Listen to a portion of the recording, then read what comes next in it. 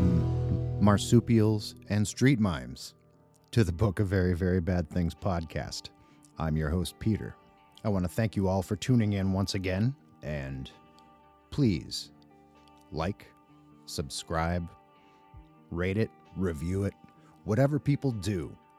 I've been getting some great feedback thus far, and I just wanted to keep rolling in. I want to know what you think. I want to know who you want to hear from on this podcast. This is as much yours as it is mine. I know I've said it before, but the Patreon page will be up very shortly. I'm just trying to weed through what some of the perks will be, trying to make it worthwhile for everyone, so please bear with me. It will be live within the next few weeks. Our guest this evening, Ghautika. It's a distillation of influences that may seem disparate to the uninitiated, taking elements of SoundCloud and trap rap, Norwegian black metal, early aughts emo, noise, post-punk, and darkwave. He's harnessed these flavors and concocted a sound that is dark and danceable, bleak and bouncy.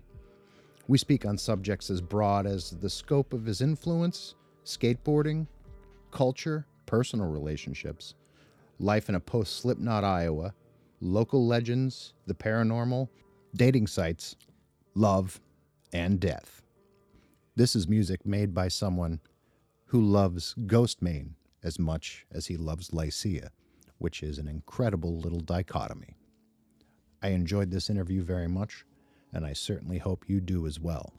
And with that, loyal listeners, I proudly give to you Ghautika on the Book of Very, Very Bad Things podcast.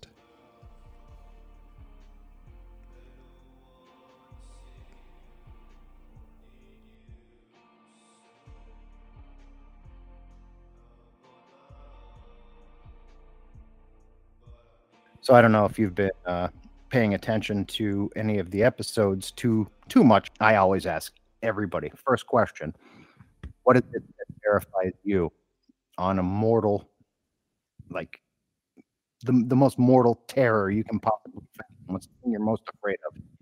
It's funny because I've been thinking about it like for the past couple weeks because I know you ask everybody. So I got a few. It depends on how many you're willing to listen to, but I would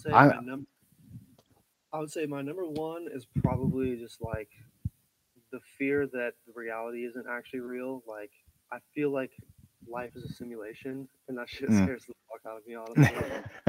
That's like just the odds of everything happening the way that it has just seems so unfathomable. But it's like, how are you and I even like alive people having this conversation? The odds of this all coming together is just so crazy to me. I would say that for sure. Well, that makes sense. I mean, especially with the advent of the Matrix, and then thereafter the whole what is it, the Mandela effect hypothesis. I mean, that some terrifying shit. Honestly. It seems like most people, when I ask them, it's isolation and like oblivion, just being alone is their biggest fear. So that's a different one for me. I'm actually happy to have gotten something that's a little out of the wheelhouse. Yeah, it's a big one. I mean, like, I guess I don't really feel isolation as much, but like, I definitely used to have a big thing about death until recently, actually, because it was just kind of like, damn, what is that? What happens? Does anything really matter? Like, does our lives matter? I don't know. Aside from that, though, I mean, try not to overthink that because it doesn't really matter. And well, there's not a damn thing any of us are going to be able to do about it. So, yeah. I mean, to that end, I mean, you could be as afraid as you want to be. There's not much you're going to be able to do to change it. Right. Outside of keeping it, keeping yourself alive as long as humanly possible. True. Yeah. I mean, there's only so much that you can do. At the end of the day, it's kind of just like, do you enjoy life and do whatever the fuck you want, or do you fucking worry about death every day? You know what I mean? Right. Kind of. But I don't know. There's shit like supernatural shit that I don't know. Like I believe it, but I've never personally witnessed it. But like people have serious stories about that, and you have to wonder like, I mean, there's got to be something going on if this shit's happening, right? Well, I mean, I guess energy can't just like die or whatever. So well, it can neither be created nor destroyed, only harnessed and redistributed. So, sure. there's a Tara from Lycia did an entire podcast with me, and we only got through like 3 hours of it. There's a lot more to go about the house I'd grown up in, which Mhm. was haunted. I mean, there's no getting around it. It was haunted.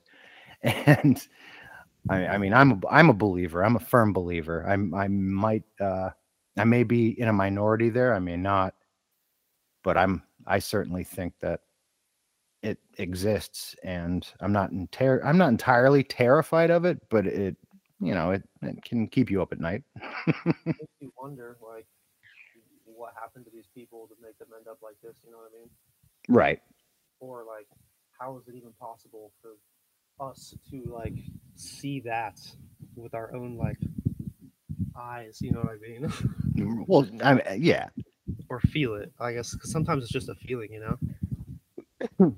Well, most people I know, it starts with feelings, and then they hear more than they see. And once you get to the point where you can see things, that's more on the actual entity or whatever you want to call it, the energy that it's capable of expressing. Right. That's, but we can talk about that all night, and we'll never get to the bottom of it because Yeah, that's there true. are no answers. No, never. So, how old of a human being are you, sir? I am 23 years old this You're year. 23 this year. Yeah. And when did you start putting music out? I started putting music out when shortly after I turned 21, I believe. I started making beats when I was like mid 20, and then my girlfriend at the time finally convinced me to get a microphone and just start recording. And so I put my first song out 2019 when I was 21. Wasn't a good one, but it was a song. Well, I mean, we all start out somewhere, you know. Yeah, it's fun to look back at. Well, I mean, it's part of the roadmap. I mean, you're not going to become good just out of the gate. You're going to have to make some mistakes along the way. You have to learn from something. That is true. That is true. It's Eh, humbling. It is humbling, but I don't know. I think the bare bones, the warts and all, that can be as beautiful as anything the Beatles pulled off in their late period too. It's where it comes from more than the execution almost. Right. Especially with the types of music that you're involved in and I'm involved in. There's that punk undercurrent to it. So what was your first who was it that inspired you to start making this sort of music though? Was there like a pinnacle group that sort of inspired you to be like, okay, this is what I want to do? You know, this is gonna probably sound super crazy now, but like, I think the main influence that made me start making music, or the thing that pushed me all the way, was Lil Peep. Right. So, because it was mainly just like his story and his come up, and also his sound was just so like melancholy and emotional. And at the time, that's kind of how I felt because I was super like broke up over girls and shit at that time. So Sure. it got me going. And then on top of that, Ghostman, Suicide Boys, kind of just like the main like underground shit going on, I would say. Yeah, like Suicide the Boys. Oh, go ahead. Suicide Boys, like Goth Boy Click stuff, Yeah, the Goth Suicide Money. Suicide Boys kind of were my biggest influence, or at least Scrim was my biggest influence for beats kind of style, like the trap beat, because I love Mhm. his Memphis funk style. But like vocally, I kind of went more for singing just because I was into the Peep thing, and I realized I couldn't rap very well, and like I can rap kind of now, but I think first, yeah, I really wanted to sing, but my voice couldn't do it because I'd never like sang before. It was kind of a struggle, but a couple years later, here we are. It works. Yeah, I mean, it seems to be working quite well for you, especially like looking at what you've just released. I mean, this sounds like something that your Lil Peep or anyone in that diaspora would have come out with. It's in that same quality level, and that's why I had wanted to have you on because you know how this stuff goes, man. 6 months from now, you could be popping, and I would have reached out to you, and you've been like, "Ah, fuck you, whatever, dude." Yeah, I don't know. I mean, the whole music coming up thing is super crazy, and I don't even think about it anymore. It's kind of nice because I'm just more so focused on like actually creating art and like doing stuff with Tyler, who's my like you listen to the song, from Still Dead. He's the second Yep. dude on there, and we do shit together. So I'm more so just concerned with progressing as like a group and like a solo person than it going anywhere. Right. To be to be honest with you, but Well, that's for the best because when you focus on the business end of it, you lose the soul. I think so too. Yeah, I would really much prefer it be like a kind of underground forever thing. To be honest, I Mm. mean, sometimes you don't really get a say or a choice in it. It just depends on what happens. But like, I would really prefer just to play like small venues and basements if I had a say in it. You know what I mean? Right. But But but the thing is, as stuff like this progresses, take it from me, growing up in the punk scene, and then 1991 hits, and Nirvana explodes and Green Day explodes, and bands that I used to go and see in bowling alleys and basements are now, at Lollapalooza 91. And yeah, things have a way of surfacing and then going back underground. And I almost think that the whole I hate to call it goth trap or whatever people want to label it, it already started to really have a come up per se with people like Lil Peep. But this isn't the first go around for music quite like this either. I mean, back in the 90s, we had Gravediggers, who are a precursor to all of this with really, with the RZA. I don't know if you ever listened to the Gravediggers, but that's like they were like original wave horrorcore. sure, yeah, that's And cool. Kind of like Memphis type stuff or the southern rap. New York, You really okay? Gravediggers was Prince Paul. He was a producer. He produced De La Soul, a lot of people in that in the native tongues era, New York hip hop, and the RZA from the Wu-Tang Clan, and a Okay, couple of dudes from the original New York hip hop crew, Stetsasonic. And they just decided, all right, we're gonna do songs about horror movies and serial killers.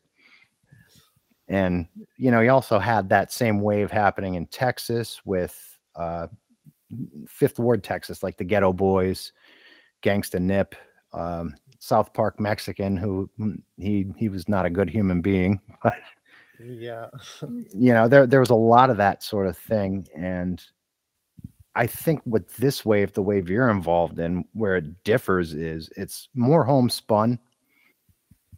It's more punk rock. It's vastly more punk rock. right. I mean, that just goes to show you how much I know. I mean, I don't fucking. I wish I were more well versed in music than I am, but I kind of am just like I have specific tastes, or I just don't find shit that's relevant because I'm pretty slow with finding music. But my I'm influences are pretty weird. I'm also 22 years older than you. So Well, I've had a lot of time to absorb this stuff and geek out over it too. But I mean, it seems to me like you and I do have a lot of influences in common. Lycia definitely being one of them. How did you start stumbling into music like that original, like late '80s wave, like post punk? you know, it was a weird, it was a weird time. So I had already made a playlist. I kind of started with Susie and the Banshees and like Skeletal Family a little bit and that kind of stuff. Hmm. And kind of just made a little tiny playlist and never really thought much of it because I was still stuck on rap. And then one day I was just in this really weird mood and just started going through a bunch of like, I think I was looking for like post punk or like new wave playlists. And actually, the song I ended up finding by Lycia that like got me to just look into their entire discography was Mist from In Flickers. Yeah. And that song is still probably one of my favorites, but I was just like, this song is good. Let me just look through here. And so I just went through all of Lycia in one sitting, Yeah. and it kind of just started from there. Honestly, I think it started with Lycia, the obsession with like '80s and '90s, recently anyway. But that's pretty much it. It was just geeked out one day and just went for it. And it was vibing because Yeah. Lycia vibe. Oh God, yeah. And like they are. honestly almost a bedroom project in their way, because a majority of what they do now, especially, is at home. Right. They Once I were found that out, I was so happy to hear that when he was Mhm. talking about how he was like doing it solo back in the day. I was just like, wow, that's so relatable. It's a Yeah, lot more relatable than I thought it was ever gonna be. So it sounds like a whole band. sure, but I mean, you also have to kind of admire the fact that even though he made it sound like a whole band with one guy, he couldn't, go into garage band and pull from sound banks and stuff. Exactly. He Yeah. was going out and doing this with modular synths and like, Yeah. So ahead of its time, seriously. oh yeah, absolutely.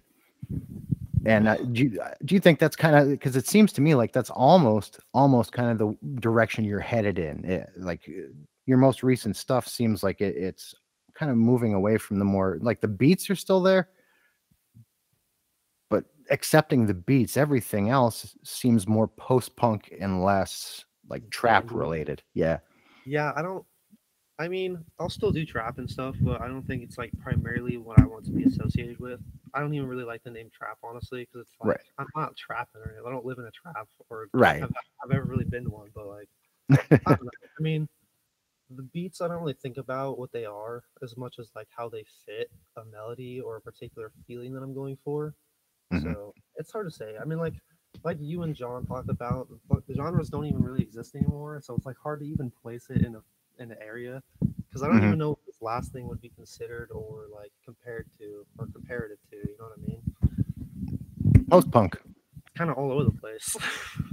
Which, would make it rest pretty comfortably in post punk, because that's kind of whatever. You can make it whatever you want, Yeah. in truth. And you can't, like, your Suicide Boys and the other artists we've spoken about. I mean, could they have gotten away with doing what you're doing? I don't know. I don't know either. I don't I know. think that they do a lot of stuff. I mean, they've developed quite a bit. I think they do a lot of stuff, but I think their primary thing is like that hard, like punchy kicks and then like snappy snares type shit, and then the insane raps and what they do. But I think they can do anything. I don't necessarily think that they're gonna bust out a guitar and a bass anytime soon, but No, you never but know, you know? I did see them on tour with Trash Talk, so Yeah, I like, they're playing hardcore shows. They could fit if they wanted to, but I probably. don't Yeah. know. I don't know. As far as being melodic, though, Yeah. Right. that's the tough part. That takes a pop sensibility that you know you imbue into it, that I don't think most people in your generation doing what you guys do. I don't think a lot of them have that, or can master it, or put themselves in the headspace to actually emote melody. Really. If you catch my drift, a lot of it is very atonal, and what they would consider singing to me sounds like, as take Kid Cudi. I love the first two Kid Cudi albums, but everything he's done thereafter, he sounds like he's moaning. Sure. And I love the guy, but you're not singing, bro. That you're moaning. Yeah. Yeah. And I don't. I don't think that's what you're doing. You know, Well, I don't really know what I'm doing, to be honest with you. That's the fun thing about it. you're not supposed to. Yeah, it's kind of just like I get these ideas. I have these random songs or whatever. I'm like, wow, these sound similar, and then kind of just I'm like, wow, this is actually a cohesive project. Who knew? What the fuck? There we go. That's another thing that I envy about your generation, because when I was your age and younger making music, we had to, or at least we felt we had to, adhere to the strictures of what the scene we were involved in would allow. Right. Like, dude, that doesn't sound like a hardcore song. You don't dress like a hardcore band. That's not, that it Yeah. just, that gets tired fast. That Oh gets yeah. tired real fast. And I think the idea of codified genre, although a lot of people miss it and miss some of the more tactile experiences of, like, going to a record store, picking up a record, smelling it. Like that's great and all, but in this day and age, music is consumed digitally.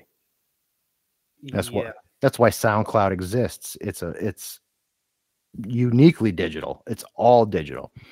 And you could just fire through it, and for something to actually catch your ear and hold your attention, usually it has to be pretty good. So that's that's why I'm so confused because like I didn't even ask you to go check out my music at first. You just did it, and then you were like, "Hey, wow, this stuff is pretty good." And I was like, "Oh, thank." I wasn't gonna ask you to listen to it or anything. I'm I a was gonna ask you. musician. I'm a musician, so I mean, I would love it if every person who listened to my podcast or looked at my social media or whatever would go and check out my band. Are they going to? I don't know. I can't really control that. That's not what I'm pushing anyway. What But my first instinct, if I make contact with another human being and I see they're a musician, the first thing I want to do is check out their music, because that is the direct link to who that person is. That was true. Yeah. I don't know how deep dive you went with it, but Uh, I basically just hit play and burn through pretty much everything you had on there in maybe like two sittings while I was sitting and writing. sure. So I got a pretty Decent. broad, yeah, I got a big glance at it all, Yeah. and I can see the progression. I Hmm. enjoyed the progression, but I really, really enjoy the most recent songs that you released. The things Yeah. like when you message me and they're like, "Dude, here it is." To me, that was the nail in the coffin. Here we go. Yeah. Yep. Something's starting here. Something's arise. Yeah. Yeah. It really piqued my interest, and it really did remind me of people like you said, like Susie and the Banshees, and what people would, I guess, equate with goth, but that word makes zero sense. Yeah. I mean, they're gothic. That's a movement in architecture. Yeah, that's true. I think about that sometimes, honestly. Hmm. How we got mixed together and all washed about. I'll never fully understand it. I mean, it was all post punk at one time. Right.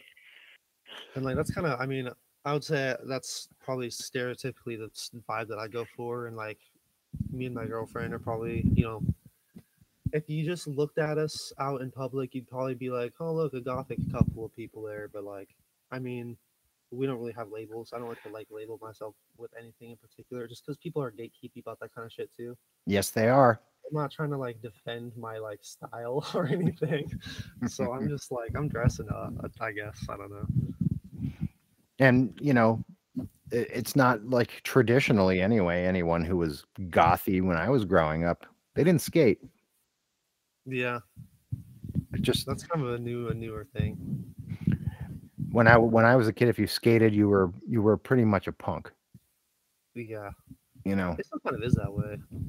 I don't really see a lot of people too like.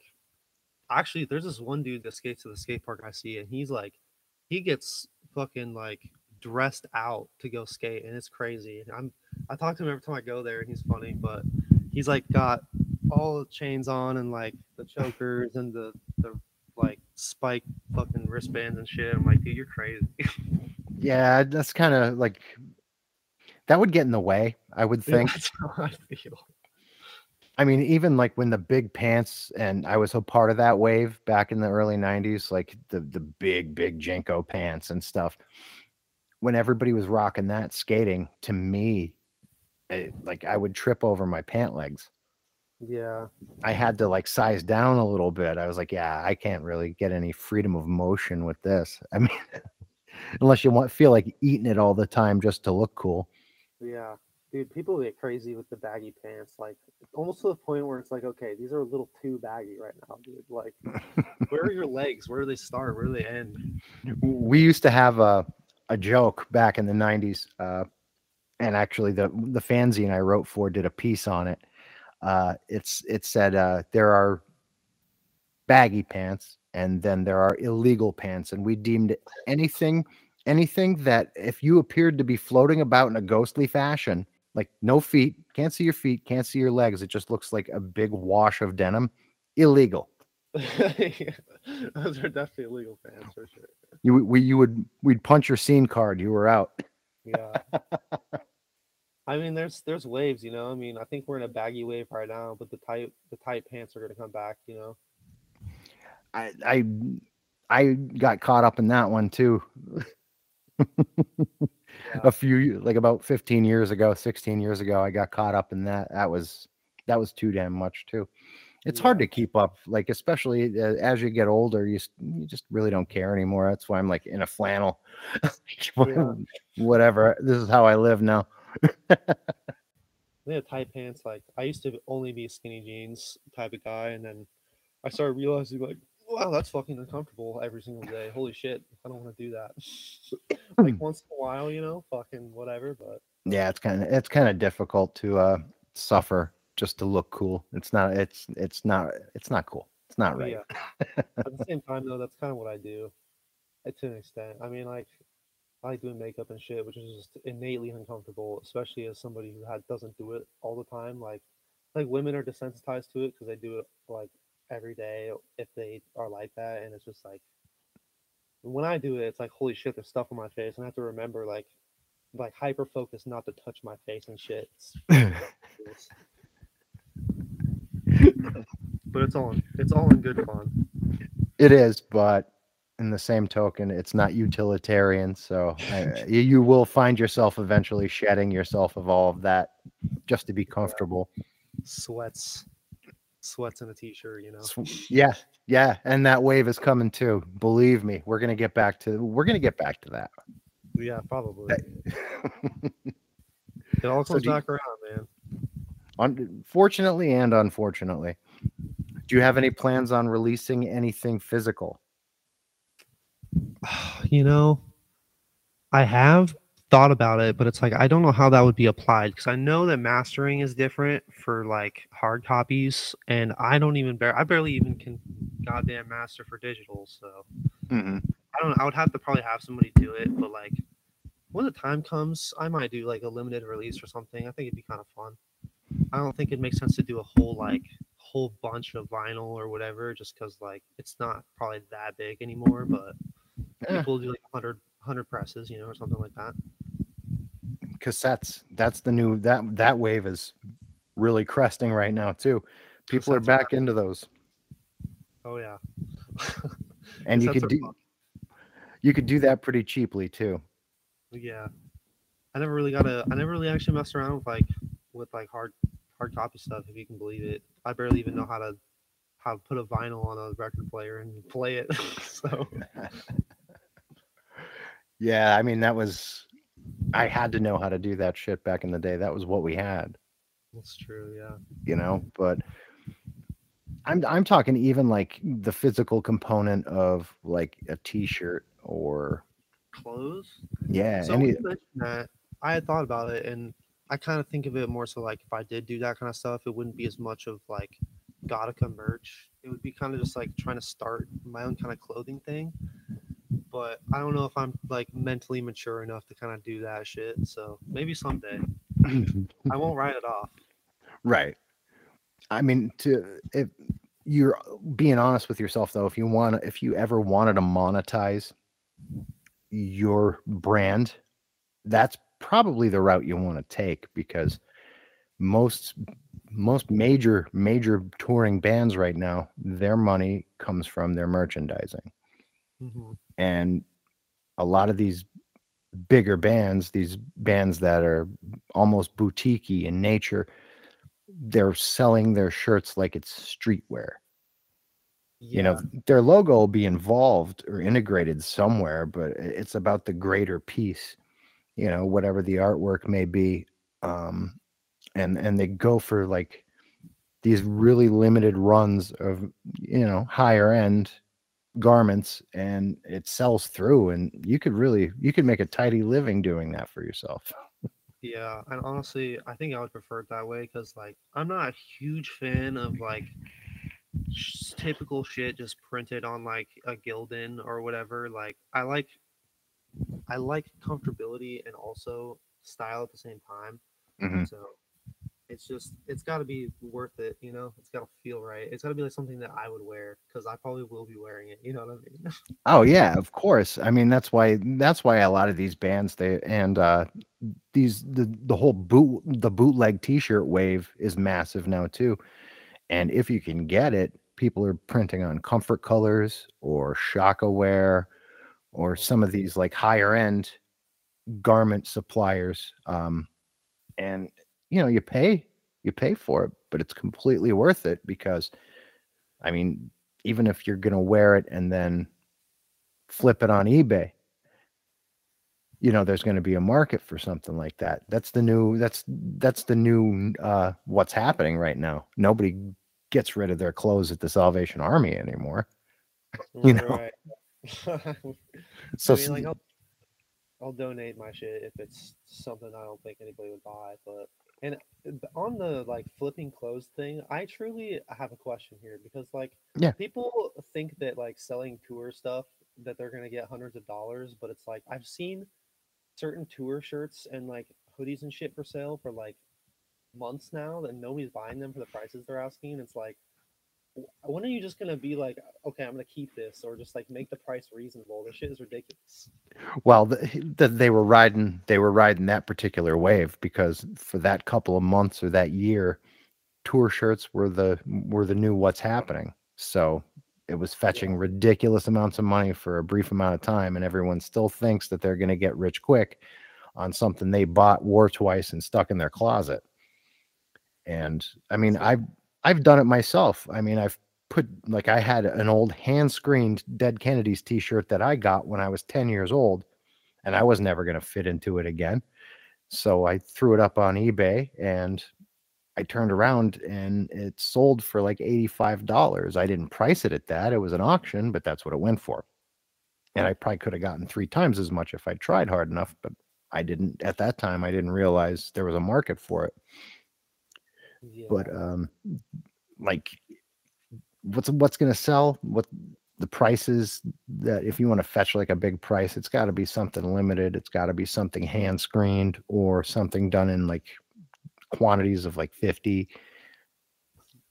But even then, if you're the artist, you're selling it and you're making maybe $5-6 a shirt on it. And then this dick who has like this eBay store where he flips this stuff for premium prices is getting rich off of your blood, sweat, and tears. So there's a negative to it all too, but that's the chance you take. seriously. I just wondered. I don't know. Sometimes people are pretty realistic with prices, and they're not just like $300 for like a piece of cloth. You know what I mean? Yeah.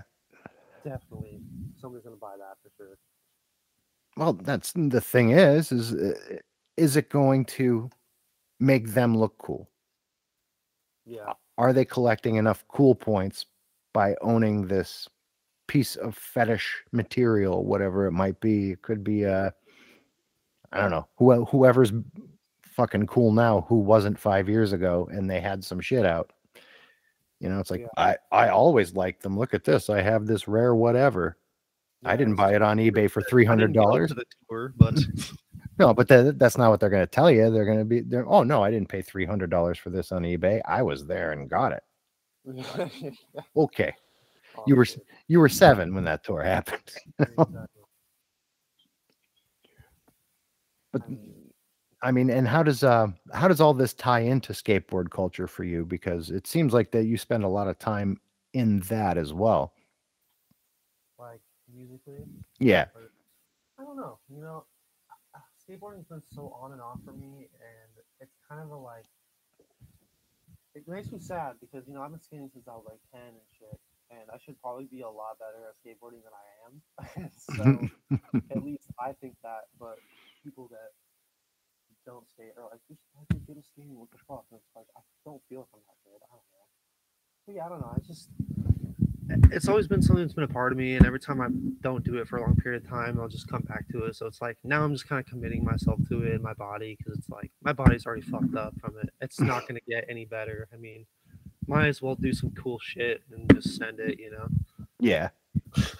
Yeah, So because truth be told, I'm healing right now from a surgery from something that came from skating yeah, and playing baseball too, but mostly skating. I mean, I had a knee replacement already because of skating. I had uh, what is it? My ACL and MCL replaced skating. Now I had my foot completely like all screws and plates and junk put in it skating. jeez. And all amounted really from one accident, like umpteen years ago. Yeah, I mean, you're doing that. You were doing that real serious, like spooky shit. I don't know if I could ever do all that, but What commend I skating commend you vert? for vert. Yeah, but just airing out of that shit is like, what the fuck? Like, why? How It do you was, do that? and I think that's straight, growing up in the '80s and worshiping vert skaters in the '80s because that was the wave back then. That was when I got into it. That's what it was. Street skating wasn't really popping off like it started to in the '90s. Um, Growing up as a kid, you'd see a skate video. It wasn't street skating. It was like guys like Tony Hawk and Gator skating pools and skating vert, and that was it. And street skating popped off soon thereafter. But even the street skaters in my era came from skating vert first. A lot of them did. Quite a lot of them did. So there was a lot more risk taking that was inherent to it because we were all addicted to getting air, you know. That And seems addicting. It does. I I mean, don't even there's know how you do it. it's it's its own style, and a lot of it's just not being afraid to get hurt. Yeah, I mean that's You a know, big part of it for sure. just like doing handrails. You do like a steep 8 set handrail. I mean, you're taking a chance with your Yeah, junk. You know what I yeah, mean? You that board snaps. I mean, that maple, those plies will give way. I've seen it happen to people come right down on themselves and they're out. Like you don't see them again for 3 months because, they did something horrible to themselves. you know. yeah. So the chances are there whether you're skating vert or street, truly. That's true. Yeah, yeah. Yes. Oh, yeah, I don't know. It's weird how the two things mix together over time. Yeah, I I don't. mean, it all comes from the same place, I think. I mean, the music and skateboarding certainly intertwined. They came from a similar cultural touchstone anyway, if not an actual movement. There was that cultural tie that bound them together, but you didn't really need one for the other. And No. once I gave up skating, it's not like I lost my identity as a singer in a hardcore band. It was the one thing that made me that much cooler. It was gone, and oh well. you know.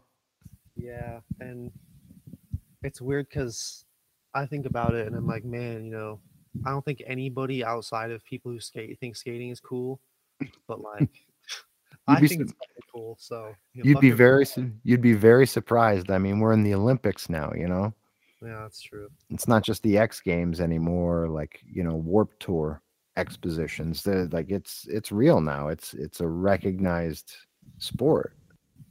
People can't deny that. I personally kind of reject the sport aspect of it. Like, it definitely is a physically strenuous activity for sure. But I see it as more of an art because each person skates differently. You know what I mean? Oh yeah. Everybody skates an obstacle differently. It's kind of just it's more like who you are as opposed to like, oh, fucking sport. I guess that's just how I see it.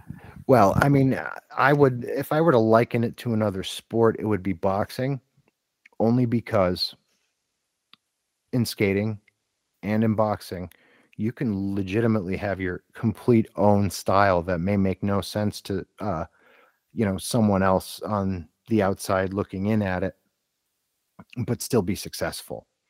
Right. Because I know it's true. you look at Mike Tyson versus Muhammad Ali. Muhammad Ali had let himself get the shit kicked out of him because he could handle it, tire the other guy out, and then come in at him with a flurry and hit him with some short punches, nothing really strenuous, and knock the dude clean out. Whereas Mike Tyson had come in and within 25 seconds the match is over because he hit the guy so goddamn hard he almost killed him. Yeah, it's fucked up. Yeah, but in the same token, skating's like that because, you know, even when Bam Margera was a legitimate pro skater, he was an ugly skater. His style was very dirty, very very Pennsylvania, actually, because that's where I'm from. That's where I'm at right now. Pennsylvania, we're kind of known for that, not like more grimy style, like the whole Love Park movement. They weren't all pretty skaters. Not everything was graceful. Sometimes it was just about like tweaking it, and you get the trick, you stick it, but it doesn't have the same kind of style, and that I think is inherently Pennsylvania for some reason, because that's where they all popped off too. They all popped off in Love Park. Yeah, I forget that's where that is. Yeah. And didn't something happen to Love Park, or is it still there? Is it still a spot? Love Park's still a spot, but I don't think they're really letting anybody skate there anymore. I haven't been there in a few years, but last I'd seen, there were signs everywhere: no skateboarding, no bicycling, and they were enforcing it because there had been a lot of injuries there that, people's parents were suing the city, and it got nasty, got real messy. Yeah, that's rough. Back to the music side of things, though, you said you're starting to move with other people musically. Yeah, you're starting to get more collaborators. Is that something that you see in the future, like actually putting together maybe not so much a band, but a collective? Well, me and Tyler we've been doing I've been doing music with him since I started. Basically, I've known him, so he's a big part of it for me, and like we actually bounce off of each other. That's kind of like where our inspiration derives from mainly. Mm-hmm. I've just been listening to his music a lot lately, and it just inspires me to make more shit. But I digress. Anyway, we have actually a group. It's called Still Dead FM, Mm-hmm. and the rap song you listened to, probably Washing Pole, was on Ghost in the Shell, which is a Still Dead FM project. So we've been planning on doing some more projects together soon, but yeah, I don't know, that's our thing. I don't really want to like do it without him. I don't think it would work as well. He's like my other half musically, you know what I mean? Yeah. His music is super insanely terrifying and cool and weird. He's big into noise. Oh, like actual like industrial noise? Yeah, it's very spooky. I don't know how he started doing it as good as he has, and he doesn't even listen to noise music. Is the crazy shit? He's inspired by black metal, but it's like black metal inspired noise music. It's terrifying, but I love it. I think that's a great combination, actually, because that whole early Norwegian wave of black metal, like with even Beharit and Dark Funeral, all of it just had that underproduced, tons of gain, real fuzzy, playing inverted chords at ridiculous speeds. It just like there's nothing about it that should make sense or sound good, but it's so good. It's so nihilistic. Like, I'm glad to hear that you like it, because honestly, it's probably some of the only metal that I can actually like tolerate. And I don't really listen to it all that much, but I'm not big into like. I used to be I wouldn't say super big metalhead, but I used to listen to like deathcore and all that shit because I was like an angry, angsty teenager. You know what I mean? That was my shit. Yeah. I don't know if you know who Infinite Annihilator is, but I used to listen to that. Oh, I know Infinite Annihilator. Single day. I used to play in grindcore bands too. So, I mean, like that was also a big part of my experience. But they're a little Infinite Annihilators, a little after my time, not by much. But I actually thought they were pretty good. Yeah, there's something about the wavy, like almost I want to say like Sahara sounding guitar with just Hmm. the not okay amount of kick drums happening. It was just fucking so good. I think I think a lot of those bands did go for an overproduced sound eventually, though. Yeah. Um, like there was something about 90s death metal and black metal where like the best it was going to get was when like Cannibal Corpse or Deicide would go to this place in it was in Florida called Morrisound. And Morrisound, they had this level where it was never great, but it was never terrible. It kind of stayed right in the middle, and it worked out really well for the amount of aggression they put into it and how guttural it was. But I think once the production gets to like that next level, it Mm. stops sounding like metal to me almost and starts sounding like industrial music.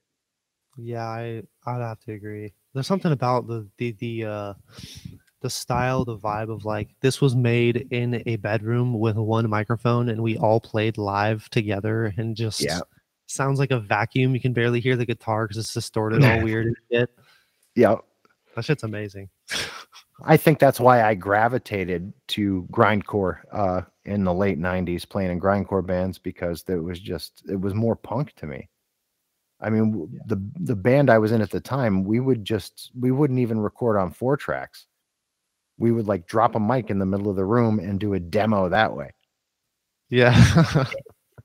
And people were into it. And we'd have these super repugnant, like not okay cassette tape covers of like, my drummer was way too much into like scat play pornography as like a visual medium for the band. It was bad. It was awful. So grindcore, correct me if I'm wrong, is that the kind of the shit where the vocals were like almost like you couldn't hear words, it was kind of just like sounds, like just It guttural sounds? it can sound like that depending on what style of grindcore you're playing because grindcore can be anyone from Carcass to Brutal Truth to Anal Cunt to Mm. there was just there were so many different styles within that wheelhouse. I mean, grindcore pre-exists death metal. There was Sure. there was a time when they just called all of that grindcore. Not until the Interesting. band not until the band Death came out did, it start to get codified and be like, okay, we're not grindcore, we're death metal. Or, we're not thrashcore. Or like there or crossover was another thing. Like there was this stuff, it gets real tricky. It gets real tricky to call yourself anything. But in that time period, you had to have a genre, you had to have a selling point, didn't matter what it was. Yeah. So wait, hold up. Death metal is based off of a band called Death? Well, the term death metal is pretty much based around the band Death. Yeah. Okay, that's super crazy. I would have never guessed that, but I totally should have known. It's so on the nose it couldn't possibly be the answer, but it is. Yeah. Because Like how like like it how all black metal. Oh god, sorry. no, that's okay. And black metal is another thing because black metal in all truth, the idea of it, the name came from the band Venom. Right. And Venom were a thrash metal band from Britain that were like hella cheesy. Like they were cool, but they were super cheesy. And that's where the term came from because they had an album called Black Metal. And when the Norwegians got their hands on it, that's when it became a genre. But what blows me away is the fact that if you listen to black metal, the album, and then you listen to like black metal, the genre, it's like, how the fuck did this come from that though? Because what? Satan. It all Yeah. comes from Satan. Yeah, it must be. Well, that's the answer you get whenever you see the interviews of oh god, what's the guy's name? Gall. He pretty recently came out as being gay too, which I think is very cool and very interesting, being that his whole mythos. Everything about him was just I'm for Satan. That's Yeah. all he cared about. And then it turns out he's a gay artist, like fine artist, and he's a very cultured guy. But that was his move. I mean, hey, they say that Satan is what makes the gays, so Oh, okay. must be what it is. Must be. But I that's another genre that I think fits well with what you guys are doing. Yeah, I mean, I'm like so secondhand inspired by black metal because like what you see in my hand is what I record with. This Oh, super dude. good bad microphone. What is it? An SM58? It is an SM58, yeah. I've owned a million. Yeah, they're not good, but it gets the job done. Like my vocals, if you really listen to it and you have an ear for it, you can hear the like feedback fuzz that comes from my vocals and like even my guitars when I record them. But it's kind of, I don't want to invest in a better microphone because I have one that works right now. So fuck me, I guess. Well, I'm going to tell you right now, this one that I'm recording on, I don't know how it sounds to you. It is less than $100. It's an MXL 990. You can get it for right now, I think $60 on Amazon. And it is a studio quality microphone. It sounds just like the Shure 770 that I also own that I'm not currently using because I wanted to clean it up. Fair enough. Fair enough. So you can get stuff like on the cheap that's really good. You just got to know where to look for it and what you're looking for. That's true. Also, another part of my problem is we're not in my bedroom right now, but my bedroom is extremely small, and that's where I have all my shit set up. So, like, I can't really have like a stand or any of that shit. Like, obviously, I could probably hold that, but it's just also perfect right now that I'm not worried about changing it. No, listen, if you find a formula that's absolutely popping off for you, I mean, that's you should great. see it because it's my laptop on like this little tiny like wooden table, and then I have my shit on like what do we call those things next to a fucking bed? Side table, whatever the fuck. Bedside table, whatever you want to call it. Yeah, that next to it, and I just have my like equipment over there and my headphones and shit. And it doesn't make any sense. It doesn't look even like a studio remotely at all. Besides the fact that I have like some sound deadening up on the walls. Yeah. For whatever reason, whether or not it does anything, I don't know, but it's there. So, it does. It takes some of the reverb out of the room, and it deadens the noise for other people on the other side of the wall. Yeah, it's mainly just for like my roommate because he's literally on the other side of the wall. So I was like, hey, maybe if we can make this a little quieter for him, might as well. Yeah. So you're not living at home then. You're in an apartment with a roommate and all that jazz, huh? No, it's a house. The situation is weird. So we were living in an apartment together, and then his dad got a divorce, and he had a cabin up in South Dakota. So he was like trying to go live up there, and he basically was just like, "Will, I'm gonna need you to live here." And then he pretty much just offered me to live there with him. So we live in his dad's house, which is on a family farm. It's kind of a weird situation. You would think it's like out in the sticks, but we're actually right next to like a ton of massive buildings because Facebook is like right across the road. Oh, it's kind of super fucked up, but it's kind of cool. Like, it's private. Like people don't bother us because our road is like super secluded. So it's pretty sick. That sounds like a pretty awesome situation to me.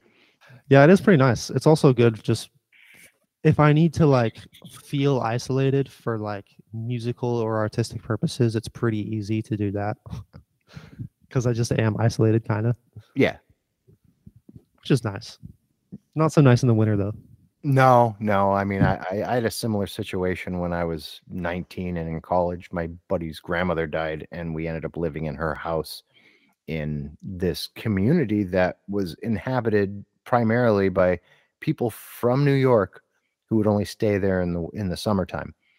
So this house was juxtaposed by an entire community of empty homes.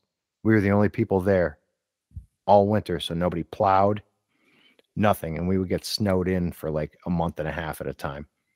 Ooh. But I got a lot done artistically in that time. Yeah, I'd imagine. You can't go anywhere. Yeah. God. And they had a pool that was a community pool that was drained out in the spring and summertime. So I used to just kill that thing. I would Fair enough. I would bomb into that thing, and that'd be that'd be a week at a clip. I'd be gone. Oh yeah. They used to make pools different, man. Now they're all square and shit. Well, it's cheaper to make them square. Yeah. It's not skateboard friendly though, damn it. No, it's not. And I think I'm probably of one of the last generations to actually bomb pools. Possibly, yeah. It's kind of because, like, skate parks have pools in them Yeah. half the time. I mean, or just some kind of transition that it can satisfy your needs. Yeah. Yeah, I mean, we even have skate parks that are similar to that in this area, which is a shock because I am in Nowheresville. But to me, it's just not the same. Yeah, I feel you. There's something about that authentic shit, About it being illegal. That was the part that yeah. I think was the most fun. Yeah, it's something that, I mean, like, it's good that newer skaters and shit have like places to do that, and like I don't ever have to worry about street spots because quite frankly we don't really have good street spots here. So like parks are kind of the way, but like street spots are kind of just, they're too good. Like that's where like the good clips come from, because that's where you get to be really creative. You have to actually find, like, you have to find an obstacle. It's not just there for you to skate. Yeah, you know what I mean? That's what was really dope about the it's like a strip mall in the center of town where I grew up here. There was like a Kmart in it and a bunch of other like half-ass stores. And around the back end of it, there was a massive loading dock. So there was just tons of gaps and great places for frontside grinds. And oh my God, there was even this area where it was like a way station that didn't get used anymore, and we would use it as a box. And we would just kill it. We would kill it until the police would show up, and then we'd be kicked out for a couple days, and then we'd be back. I mean, I don't know. All walks of life come from skateboarding. All walks of life get into skateboarding. So it's hard to really say that it's one particular type of person, Most people think it's just freaking like, young drug doers or derelicts that are doing it out here. But like I see older people and like kind of just normal ass people skating all the time, it's just a fun thing. Well, the way we moved, most of us, I wasn't, but a majority of the guys that I skated with and went to shows with were straight edge. Right. Hardline, like straight edge, like getting into fist fights with kids who smoked at punk shows, that kind of dude, what? Yeah, dude, that's what it was. That's how they moved back then. Like straight edge was a religion. That's fucked. The fact that they fucked with me was great because I was never ever straight edge, never claimed it. But I didn't, my extracurricular activities I didn't put in their face. And, sure. It was all good. But it's kind of funny because the one dude who is completely whacked out now, he was the most hardline of all of us. Like this dude, he got into Hare Krishna, and he was a strict vegetarian, straight edge, hardline straight edge, preached it. And he just got arrested for robbing a Target for vacuum cleaners to return for cash to other Target stores for money for heroin. And this dude's my age. He's 45 years old. Jeez. 45 years old, still like pulling licks, Man's hustling, dude. Jesus. Yeah. Trying to pull licks at 45, thinking he's not going to get caught. And I don't know. I guess I turned out pretty well considering some of the people that I moved with. Yeah, I'd say so. Shit. But I think every aspect and everything that was like kind of satellite to skating and music back then, your generation is like fulfilling on that promise, because your music now is a combination of the hip hop that we were into and the punk that we were into and the metal that we were into. And like you guys kind of just threw it in to a blender or something. I don't know how you guys distilled it all into one uh, just piece of music, but it's all there and it's all obvious of where it came from, but it's absolutely unlike any of the things that it came from. Yeah, like I said, I really honestly wish that I had more of an idea of what the fuck's going on in my head or how this shit gets applied, but like, fuck, it's so random for me, you know what I mean? Yeah. It's just what, I don't know. I feel like I've finally have found a sound and it's just like, this is what it is now, you know? So what do you got cooking next? Are you thinking about doing like a long form piece of music, like an album, or are you just kind of more concentrating on putting out songs, like just throwing one out here, one out there, doing it You that know, way? I actually have the name and pretty much the cover art for my next thing established. So it's kind of just like making songs around what the idea is. So it's like, it's random because sometimes I'll just be like, okay, I have this idea, let's do this. Or I'll just be like, I have no idea what the fuck's going on. Let's just make some songs and then put them into a thing. I don't know. It just depends. I feel pretty content with what I just released to the point where I'm kind of taking a little creative break because, like, I can't really work myself too much, or it's just gonna end up kind of being like garbage after a while. So Like you taking forced a little it. while. Yeah, but I think there'll be a project. I don't know if it'll be an EP or like an album or what, but in the future, and actually speaking of, I need to start actually fully considering putting my shit on Spotify because that's kind of where it counts. And I think I'm at that point where it's like my shit is original enough that I think it'd be fair to put it on there. You know what I mean? Even Oh if yeah, it's not necessarily 100% the best mix or master or whatever the fuck. I don't think that shit really matters at the end of the day. You know? yeah. I think it's a lot more about the idea. I think the ideas are there. So And that's where you're gonna really like. I mean, SoundCloud's a great avenue. It's a yeah. great avenue, and I know a lot of people who that's they'll only release there. That's how they move, and that's it. But once you start going to like Spotify, Apple Music, I mean, you're not going to make a ton of money on streams, but you're going to get more recognition, and I think you're going to be able to get a better idea of who's listening and how much they're listening. Mm-hmm. You know what I'm saying? I mean, look at Corbin is a great example. Yeah, I don't know if you listen to Corbin at all. Mm-mm. No, what he's doing, he kind of started out doing more of like a gothy hip hop vibe, but Sure. now it sounds like goth darkwave soul music. Interesting. It's fucking dope. It's good stuff. Um, he's almost like the equivalent of Marvin Gaye covering The Cure's pornography. Interesting. Yeah, yeah. That's very interesting.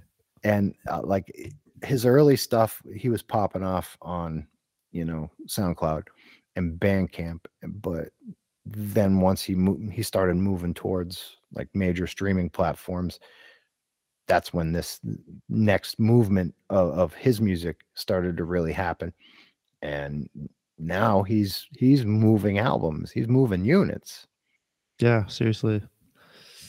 It's kind of just the way. I mean, Spotify itself will push your music, but then also if somebody finds your music and they have like a pop in playlist that people actually listen to and they throw it on there, then it's like it just goes. You know what I mean? I have a song on Spotify that I was a feature on.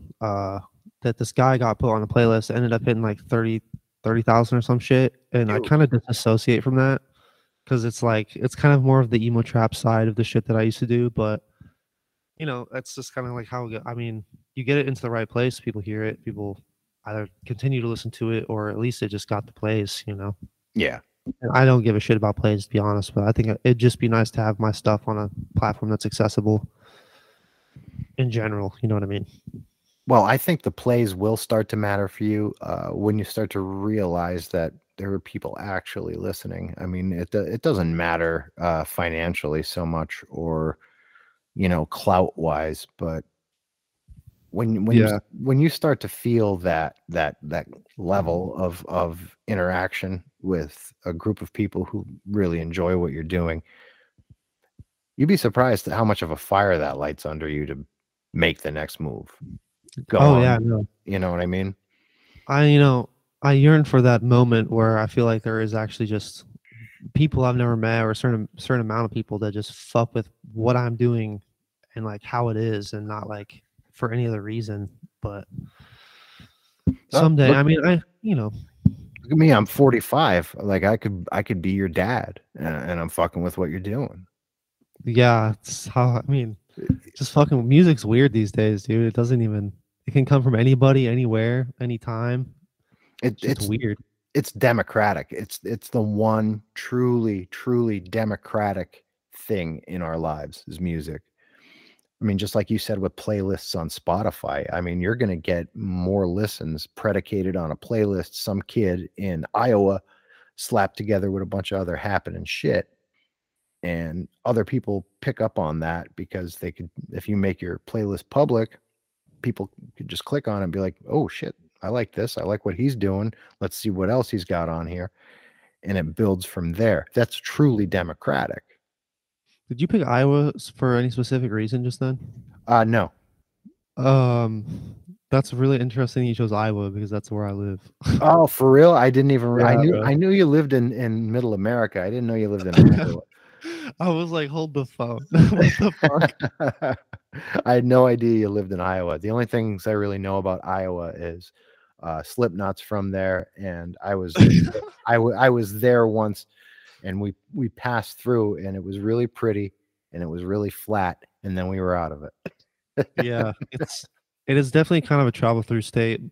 I see more of the beauty here just because I see the shit all the time, but at the end of the day, there's nothing super rocking going on. I mean, people usually don't even come through Des Moines, which is like the capital, the biggest city in the state. So I don't know. I'm trying to move out of here actually. Yeah.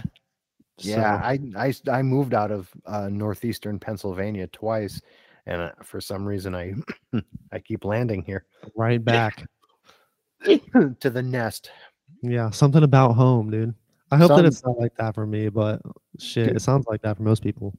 home is where your mom is. That's just how it is. I'll say that.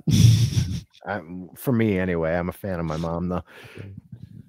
Yeah, I love my mom and shit. She's kind of a little much sometimes, but she fucking serenades me in love and affection all the goddamn time. So, yeah, I'm moving away from her, so I'm trying to start something, and I can't start it here because nothing fucking happens here. So, well, again, like I said, Slipknot's from there. that is true. I mean, like, shit was happening at one point for sure, but I don't really like the people here, the scene here. They don't really acknowledge me. I know that they've heard of me and shit before, and I've heard of all them, and I've like tried a couple times, but it's just like it's super weird. Like these guys have like a couple thousand plays, and then they fucking have this ego and shit already, and it's like, guys, do you know where you live right now, dude? Because it's fucking Iowa, man. Yeah. Like, what are you doing? It's just weird. I don't know. The weird ego from people around here is bizarre. So I just don't fuck with that. And it's not exclusive to where you're from. No. It really isn't. It is everywhere.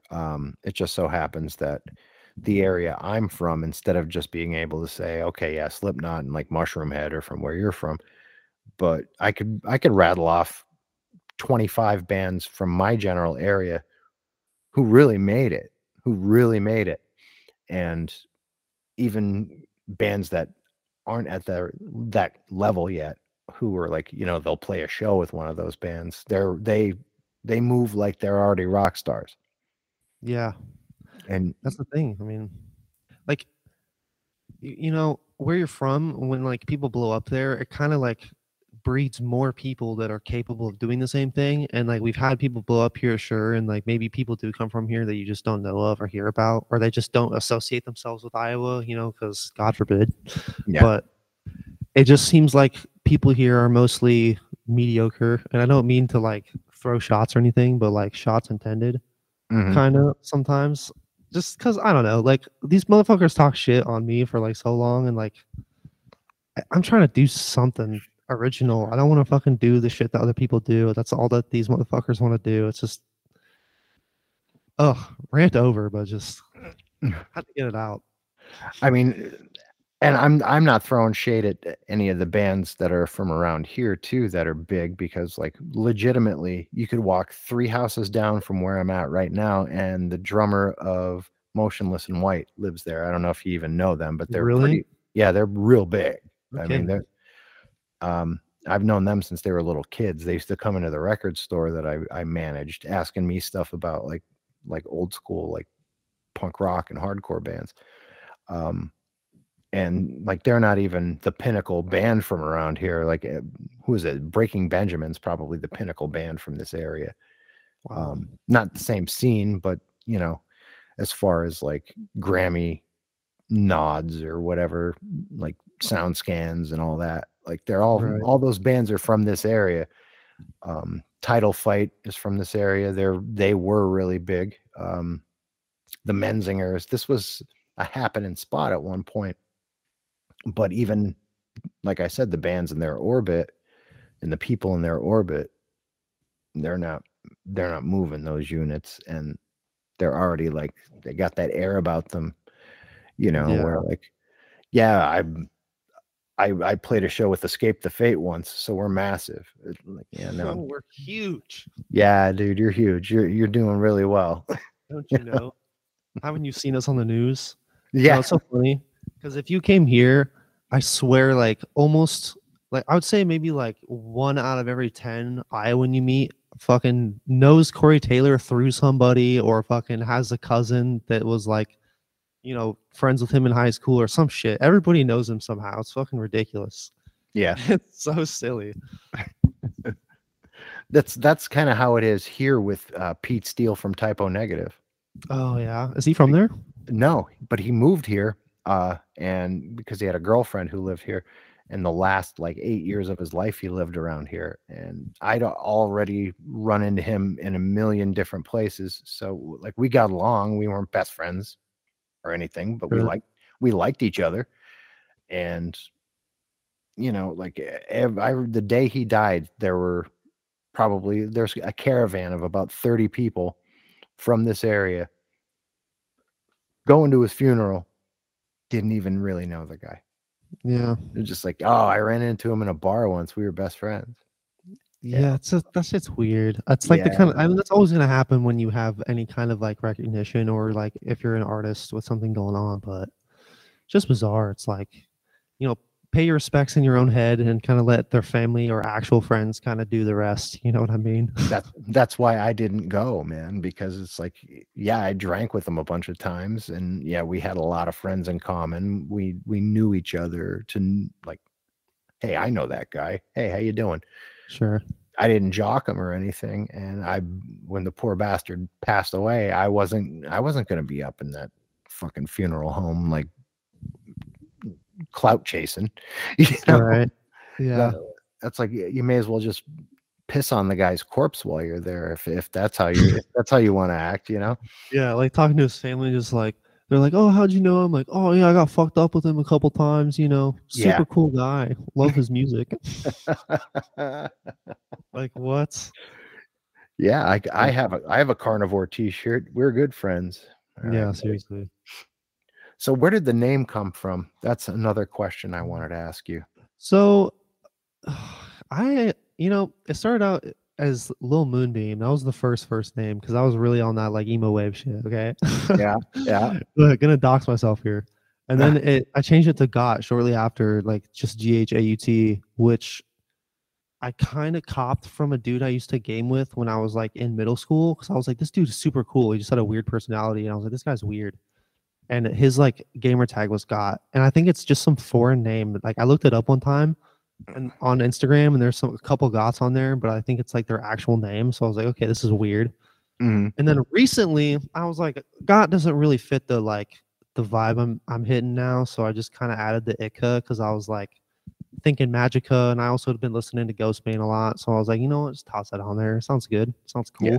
It's not a word that exists, so I mean, it's original in its own facet. But he just did a song with Health, who I just interviewed as well not that long ago. Right. Yeah, I listened to that interview. That was good too. Because I was like, I saw Health and I was like, where the fuck have I seen that before? I swear to God, I've seen that somewhere. And I was like, oh shit.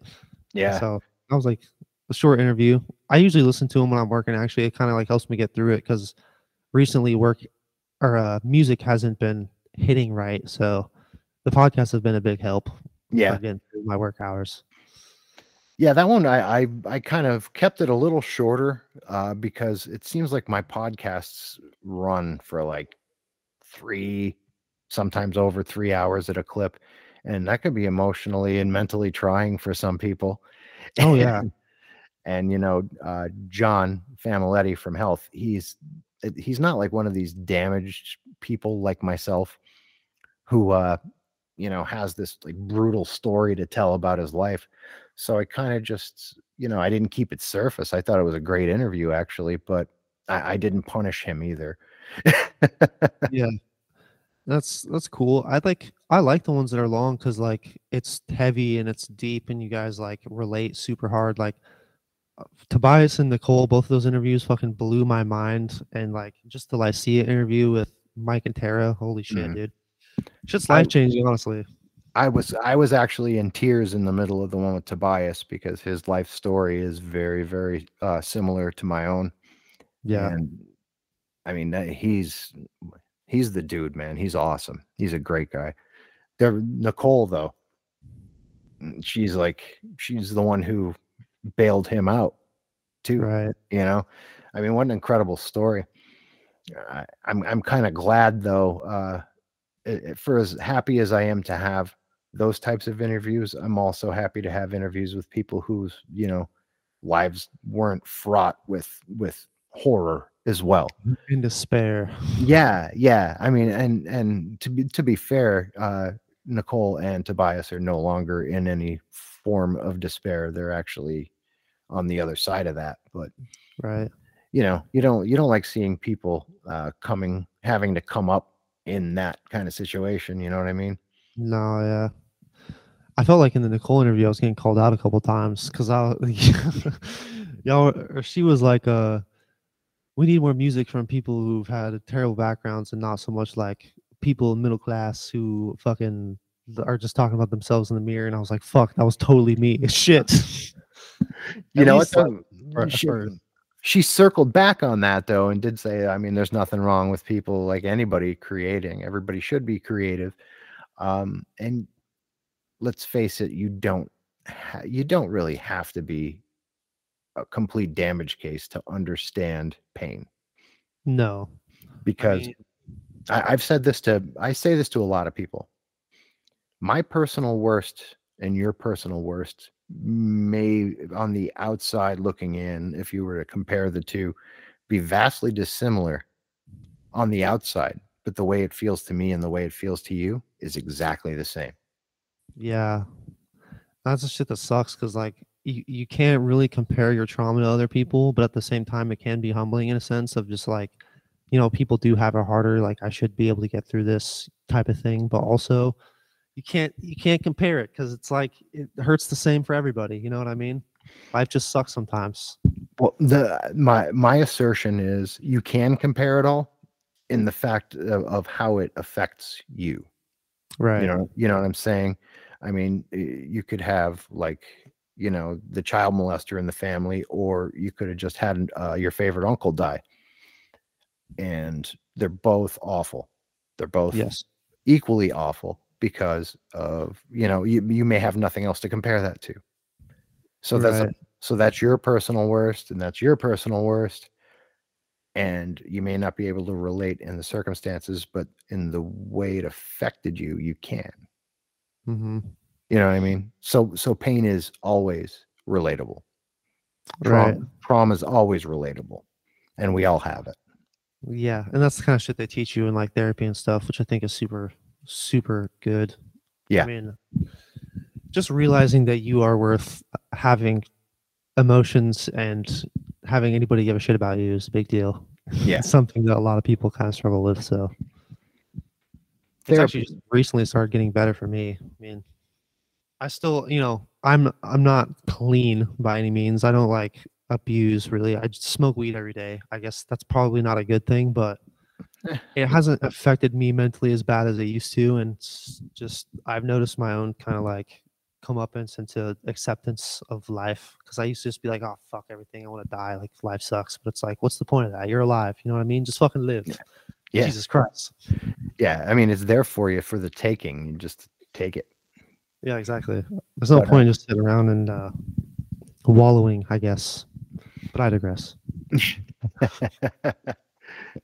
Hey man, whatever way you find it too. I mean, you could go to therapy, you could write, smoke weed, whatever gets you over that hurdle to your next thing, you know. I mean, it's all equally relevant. Mm-hmm. Honestly, if anything, weed anymore is kind of just like, it's keeps my anger bullshit in check, because that's the one thing that's like fucking wow. Like I don't like getting mad at dumb shit, but I will get mad at dumb shit, and that kind of keeps me from doing that. So that's, if anything, that's what I use that for. But That's also called being in your 20s too. oh yeah. I notice it so bad sometimes. I mean, when I was in my 20s, I was beyond angry. I was beyond angry. And you know, at the point I'm at right now, for the life of me, I can't even remember what I was so mad about. Right. Just dumb bullshit, you know? Yeah. I mean, the things that I was passionate about then, I'm still passionate about. I'm still passionate about animal rights. Still passionate about, you know, acceptance of the LGBTQ community. Passionate about anti-bullying, because I grew up bullied my whole life when I was a kid growing up around here. If you were even a hair strange and I was a punk, I mean, you were fucked with royally. So there was that to contend with. So I had anger from that, and you reach a point when you age a little bit more, and you're like, why would I even be angry about that? Those people were so uncomfortable with themselves that they had to abuse me to make themselves feel better. Exactly. Yeah. I mean, dare to be different, and God forbid, because normal people don't like different. Sure. Especially around here, different could be something as stupid as skin color, and then everybody's uncomfortable and makes weird remarks, and it's like, oh my God, why are we still like this? I mean, I have a neighbor that can't stand my wife and I because she's not white. You know, Yeah. I mean, Fantastic. but I think there's a lot more jealousy built into that than people realize too.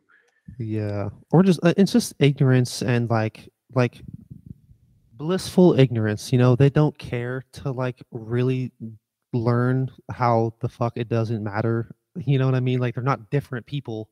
They're exactly the same. You just have this weird prejudice for no reason.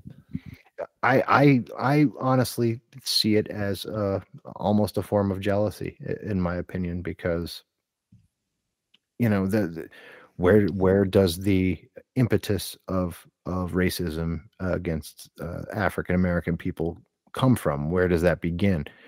It's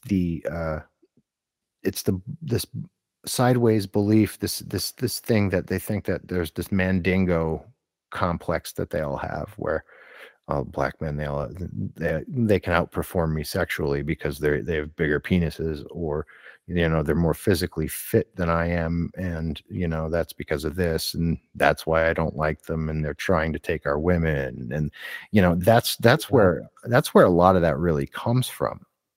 You know, that that actual feeling of inferiority. So the way they counteract it is with making themselves feel superior. Yeah, the lie, the old white supremacy lie. Yeah, exactly. Like we're superior at anything. Come on now. Please. Come. Terrible. Yeah, that's why I'm trying to get out of here, because it's like, it's not super in your face, but like even I feel the stares when I walk into a place where I wouldn't typically be, like for work.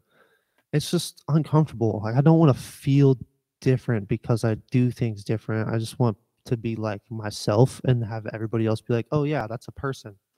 And he does that shit that way. Cool, you know, fucking who gives a shit? Kind of blending in, you know. It's hard to blend in. Yeah. I mean, and you can go to a major metropolitan area and kind of solve that for yourself, but then it comes with another whole set of different problems. Oh yeah, I think what it all comes down to is learning to control your own environment as best you can. true. Yeah, I mean, like, there's nothing I can do if I'm somewhere it's not a place that I would actually be, but like in a situation where I'm here, kind of just take it. Like, it's kind of like it's kind of nice because people are looking at me, and I'm like, well, they're doing it for a reason, so I must be doing something right. Yeah. Yeah. Shit. Yeah, that's actually the big mile marker for doing something correctly is if people hate you for it. Yeah, seriously. You, Oh, hated. That's the thing that kind of scares me about the music too. Back on that subject is like once it's out there more and like people start hearing it more, I know there's gonna be the people that are like, "Ooh, this is garbage. This is just like a worse version of this," or like, "This is nothing special," or whatever. And it's like I personally don't give a shit about that, but it's like I could go without hearing it. well, I mean, there's a positive aspect to releasing to something like a Spotify or an Amazon Music or something along those lines, because it's not even though it's democratic in the process of getting on people's playlists and stuff. There aren't there's not like a rating system built into it, whereas like you put something up on Bandcamp or you know these other music platforms where you're getting feedback almost in real time. People are making comments, people are rating it. You're not going to have to deal with that. True. So I can imagine people in the comments of your tracks would be like, "This shit sucks." Oh yeah, oh Ooh. yeah, yep. I guess that technically can happen on SoundCloud, but usually it's just bots that comment on songs. Yeah, yeah, people don't No. normally normal real people don't comment on songs on there. Yeah. They either listen or move on, and that's pretty much it. Yeah. I mean, thankfully, for the most part, I feel like music is mainly just like you either love it or you kind of just fuck off with it. But like some people just actively hate certain artists, and it's like, yo, what the fuck? Like, I've heard some people fucking hate on Ghostman just like bad, and it's like, dude, are you okay? I mean, Yeah, what did he do? do it better. Mm-hmm. That's like the whole. I understand why people could be possibly angry at Kanye West, and they have every right to be, because he moves in some ways that I really can't stand. But is he still like kind of a musical genius? Yeah. I His, mean, like, like his music is pretty when he's on, he's really on. I mean, I could think of 4 of his albums that, I mean, as a hip hop head, I couldn't do without, you know. right. But him as a person, eh, The only eh, the only thing I can think of when I think of that man is that time where he was ranting in the White House, or he was in like the Oval Office, just sitting there talking about shit. Have you seen that video yeah, where he's just talking about shit, and you're just like, what the fuck is he saying right now? he doesn't the filter between his brain and his mouth is broken. Yeah, seriously. But Oh I don't actively hate him. I don't have time for that. I don't have time to actively hate someone. no, especially not for some shit like music or just how some. I mean, unless it's something bad like this guy is racist or this guy's a homophobe, shit like that. I think that's worth being like, no, no, no, no. But Well, you just could if hate you're a weirdo, whatever. you could call him out for being an asshole. You can like, all right, listen, I'm not going to feed into your ego by commenting on what you do or giving it my money or my time. I mean, and that's really the way to get somebody, is to not pay attention to them at all, but to hate them in any degree. You're feeding almost the same mechanism that liking them and showering adoration on them does. I suppose it's fair. I mean, there's got to That's be a point in fame where like you're getting just as much love as you are hate. So it's probably like as long as you're getting both, shit's kosher. Well, you're getting that energy. You're getting energy from people regardless, and hate can build notoriety. Yeah, I know. No press is bad press, they say. No, no, absolutely not. So, I mean, the lesson you could take away from that is whatever you do, just do it all the way and be as loud and boisterous about it as humanly possible, and people will come. Yeah. If you have the balls to be that way. Yeah. I'm a little too kept to myself to be a loud individual. Well, I think what I'm trying to say with that though is even though you're not a loud, boisterous individual, what you bring to the table, do that to the maximum. Sure. That's all I'm saying. Not Yeah. necessarily go out and ring your own bell all day with a sandwich board on your body saying the end is near. Just So, I mean, you know what I mean? Just go out and do what you're doing to the nth degree. You take it to the highest logical point you could possibly move at and resonate at, and do it that way. right. And people will come. Yeah, I mean, do what you love for long enough, and something's gotta happen with it, right? You're going to be somebody's genius. Believe that. Me? Absolutely. I like what you do. So, I mean, imagine 3 years from now, you're just keep moving the way you're moving. You keep resonating at that same frequency, pushing the same amount of stuff out, doing it the way you want, and people will notice. I guarantee it. Time will tell.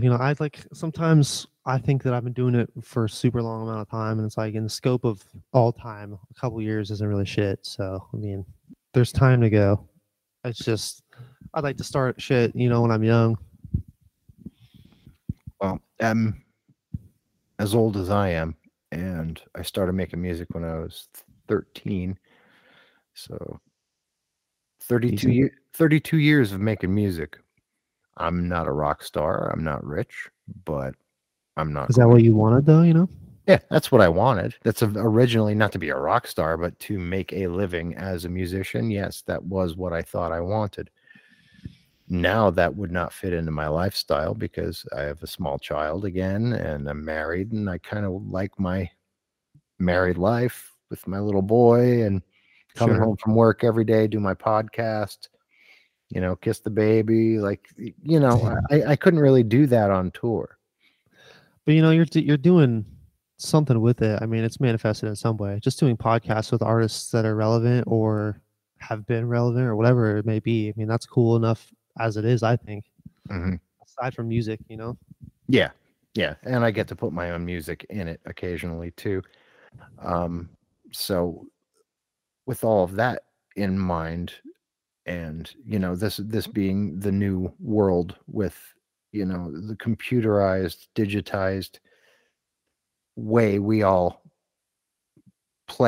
interplay with one another with music, is there a future for you in the live setting and playing shows?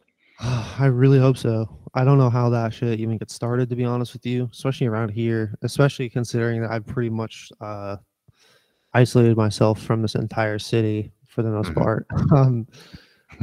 You never know. I mean, it could start at any point. I would love to do shows. I mean, I would just do basement or anything, and honestly anything. But my fear is because of just my overthinking mind is nobody's gonna know my music before they hear it, probably at a kind of show, and I kind of would rather do one where it's people have already heard my music and it's kind of just a hey, first show, people come that like it, so I don't have to deal with that fear of oh man, this might suck. But, I mean, that's always going to be a part of it though. That's always, I know. That uncertainty is always going to be a part of it. Are these people even going to care? Right. And it's if they go to a show, it's I hope that they give a fuck. Another thing is too, that's an option is opening, but that's equally as man, these people really aren't even here for me at all. So they don't even give a fuck to hear this shit. But if you win them, it's all the sweeter. Oh yeah, that's true. Because I've been in bands and opened for bands way bigger, and I've won over crowds in those situations, and it's actually better than headlining a show. That's fair. I can see that. Takes a because little bit more effort. you're taking somebody else's crowd from them. Yeah. You And I know mean, what I mean? everybody's there to vibe, so it's like, if you get them to vibe, then you got the right shit going on. You know what I mean? Mhm. Or I guess not every show is vibes, but the ones that Well, are vibes. well, I mean, every show is to in its own way. Um, I mean, as far as what you do, I don't really have a basis for comparison because a majority of the music that could be construed as being like yours, they ended up always playing with bands like Turnstile or a comparably sized hardcore band like Trash Talk, and it was always a mixed bill. You know what I mean? Mhm. So you don't really know who's there for who, but it all seems to work out. I've never been to a show where it was basically just your genre.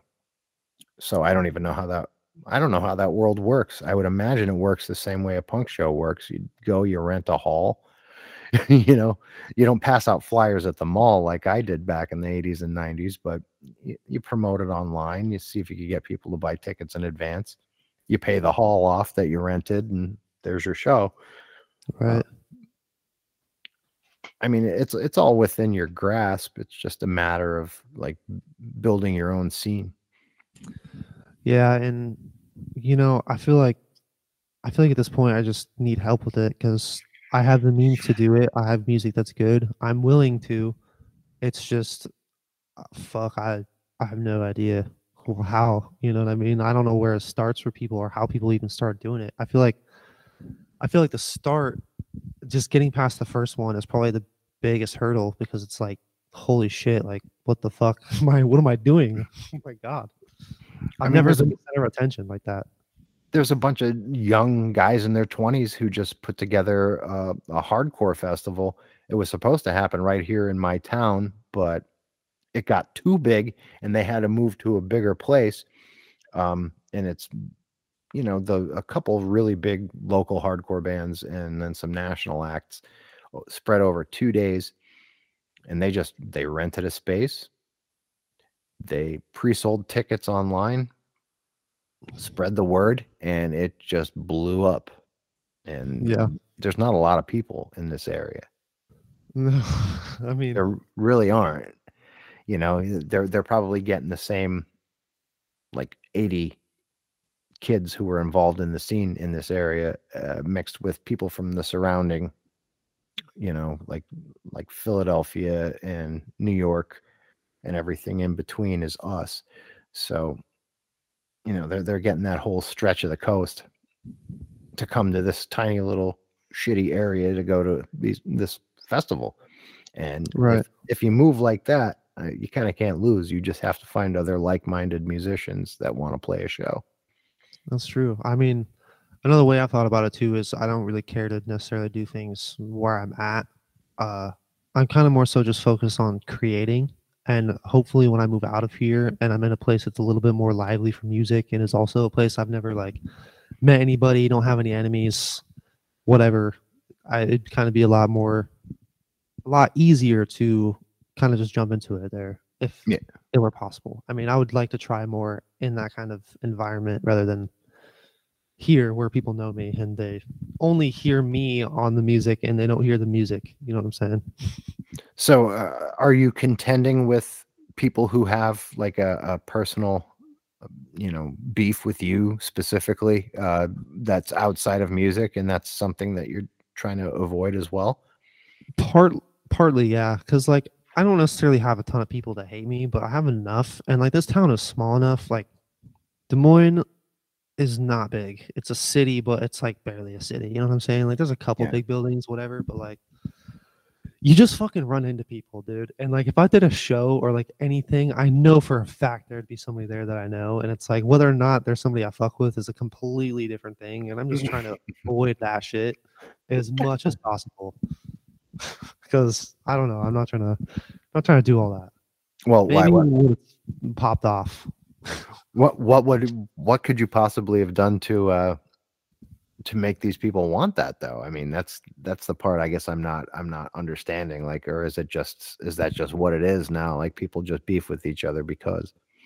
Well, I mean, like, I'm not perfect. I've had shit happen. I Sure. haven't necessarily gone out of my way to make enemies, but like I've got, it's people just if people don't like fucking how you are or like your fucking way of life, they'll just be all bitchy about it. And like I'm not one to just keep people around because of shit like that. And so I kick them out. It's not really even anything like major or like I'm afraid somebody's gonna pull up and start shit. It's just like if I can avoid seeing the people I don't want to see here, I most certainly will.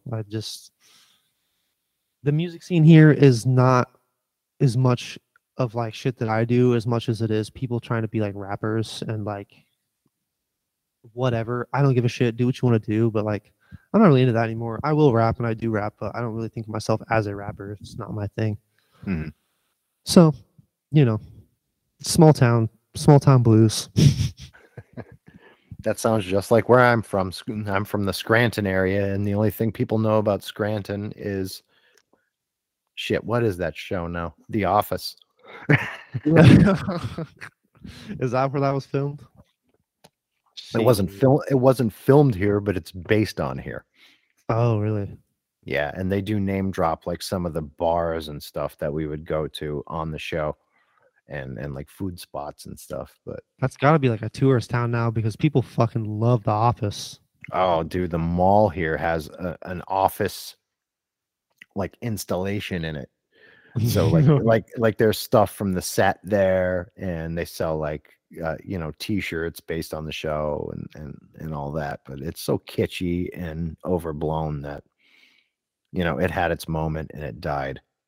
Oh my god, dude! Back when I used to be on the dating apps and shit pretty heavy, it seemed like every 1 in 10 women would just be like, "I love The Office. If you don't love The Office, we're not gonna get along." It's like, oh my god, dude, are you serious right now? Like, holy shit! If you're not into a broadcast television show, we're not gonna work out. We can't make it. It's all I watch. I don't watch anything else.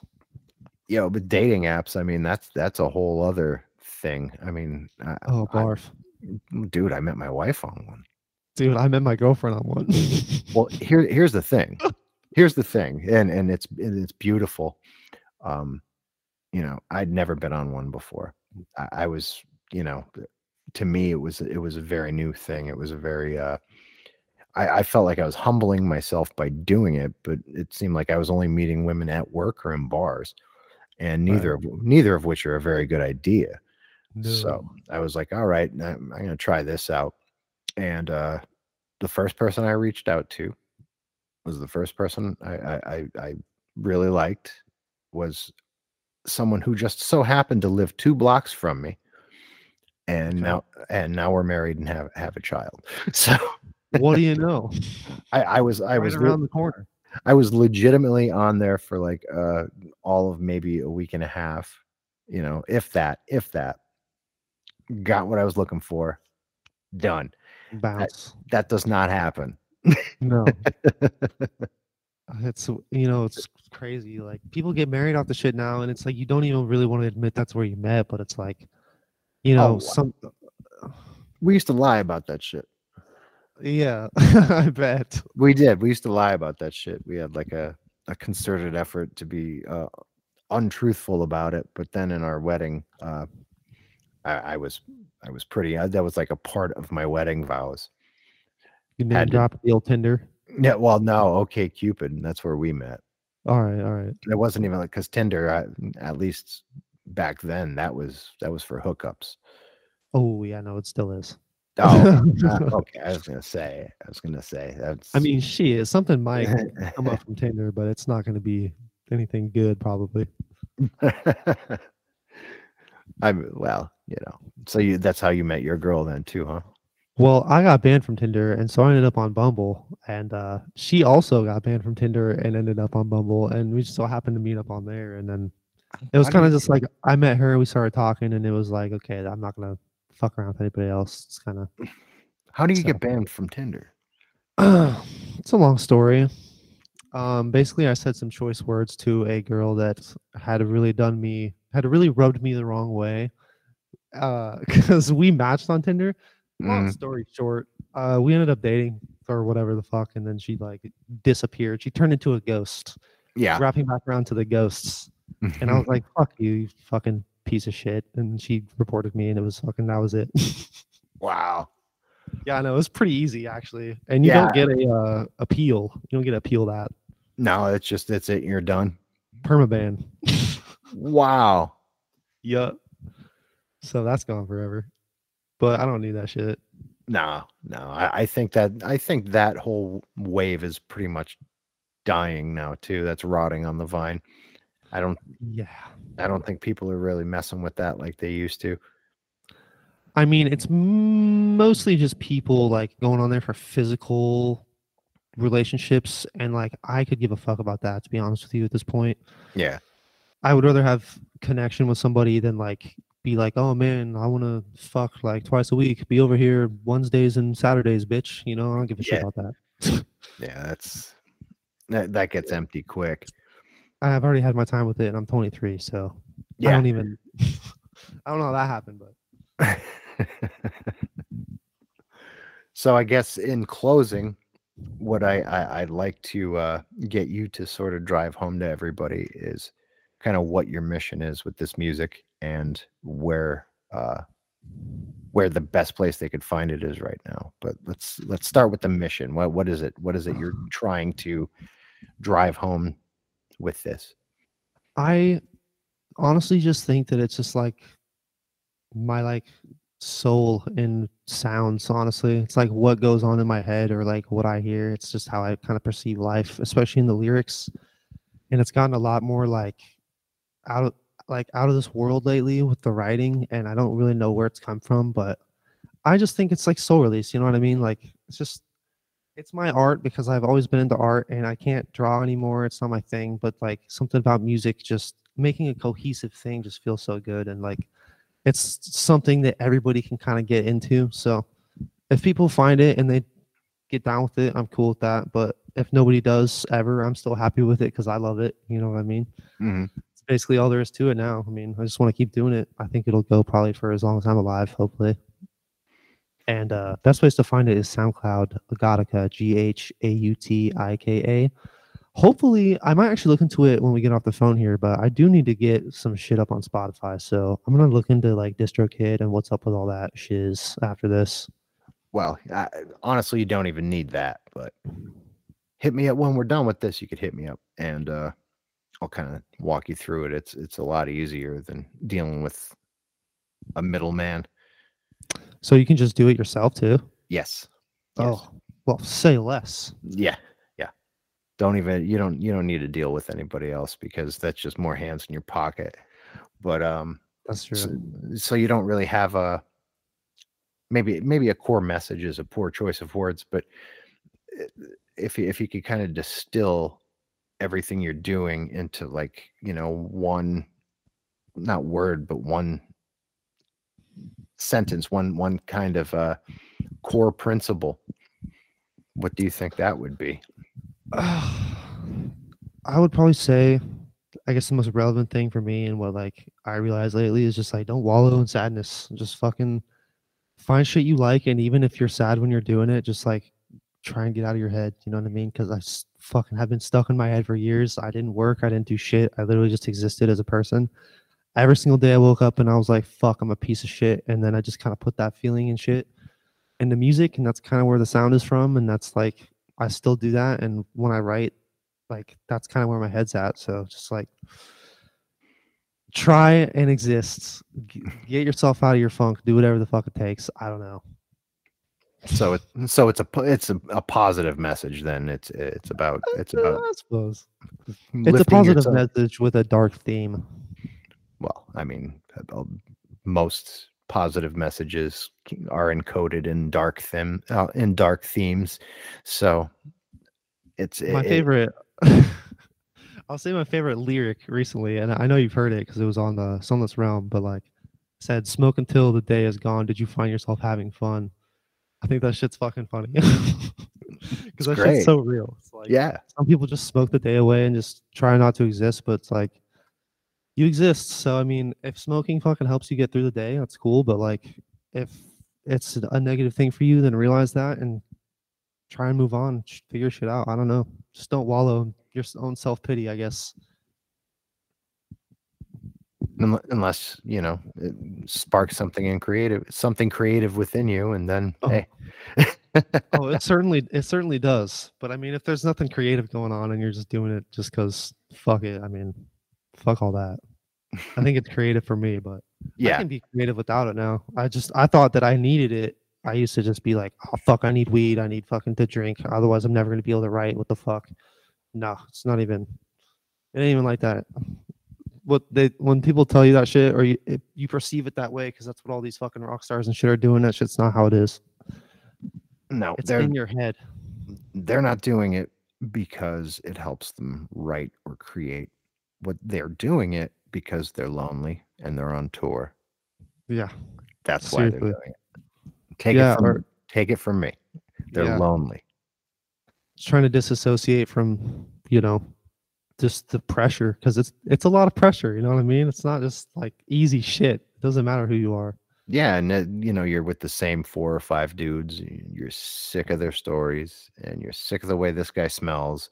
And Oh my God, yeah. you may love these guys, and yeah, I've been in the situation. You could fully and completely love the people that you're in a band with, but you're on the road for 4 weeks. 3 weeks you're still cool. 4 weeks in, it starts to get a little different. It's getting sticky. It's getting a little sticky. Yeah. People are you're starting to see some true colors that you wish you didn't recognize. And drinking and chasing women and narcotics, they all start to call your name, and they're very readily available, and Oh yeah. there's your slippery slope. That's why I respect bands, man, because that shit is like having to like cooperate with other dudes like that. It's Mhm. tough shit, especially when everybody's got that little bit of ego going on, the little bit of ego trip. Yeah. It's a doozy. Yep. Listen, I play in a band with my best friend, and a couple of years ago at a practice, it wasn't even a show. At a practice, we just got into it over some ego shit, and it almost got really nasty really quick. We got over it, but when you're dealing with that many egos in the same room, something's bound to happen. Yeah, I mean, it's like you all got to keep each other in check because you can't really keep yourself in check because in your own head you're just like, no, I'm right. Fuck you guys. Fuck you. Yeah. It's like it's hard to get over that shit. That's why I'm Yeah. trying to stay egoless. I mean, there's obviously always an ego as long as there's a brain involved, but I try to keep myself in check. I think it's a good, positive thing to do. It's important. It's very Yeah. important.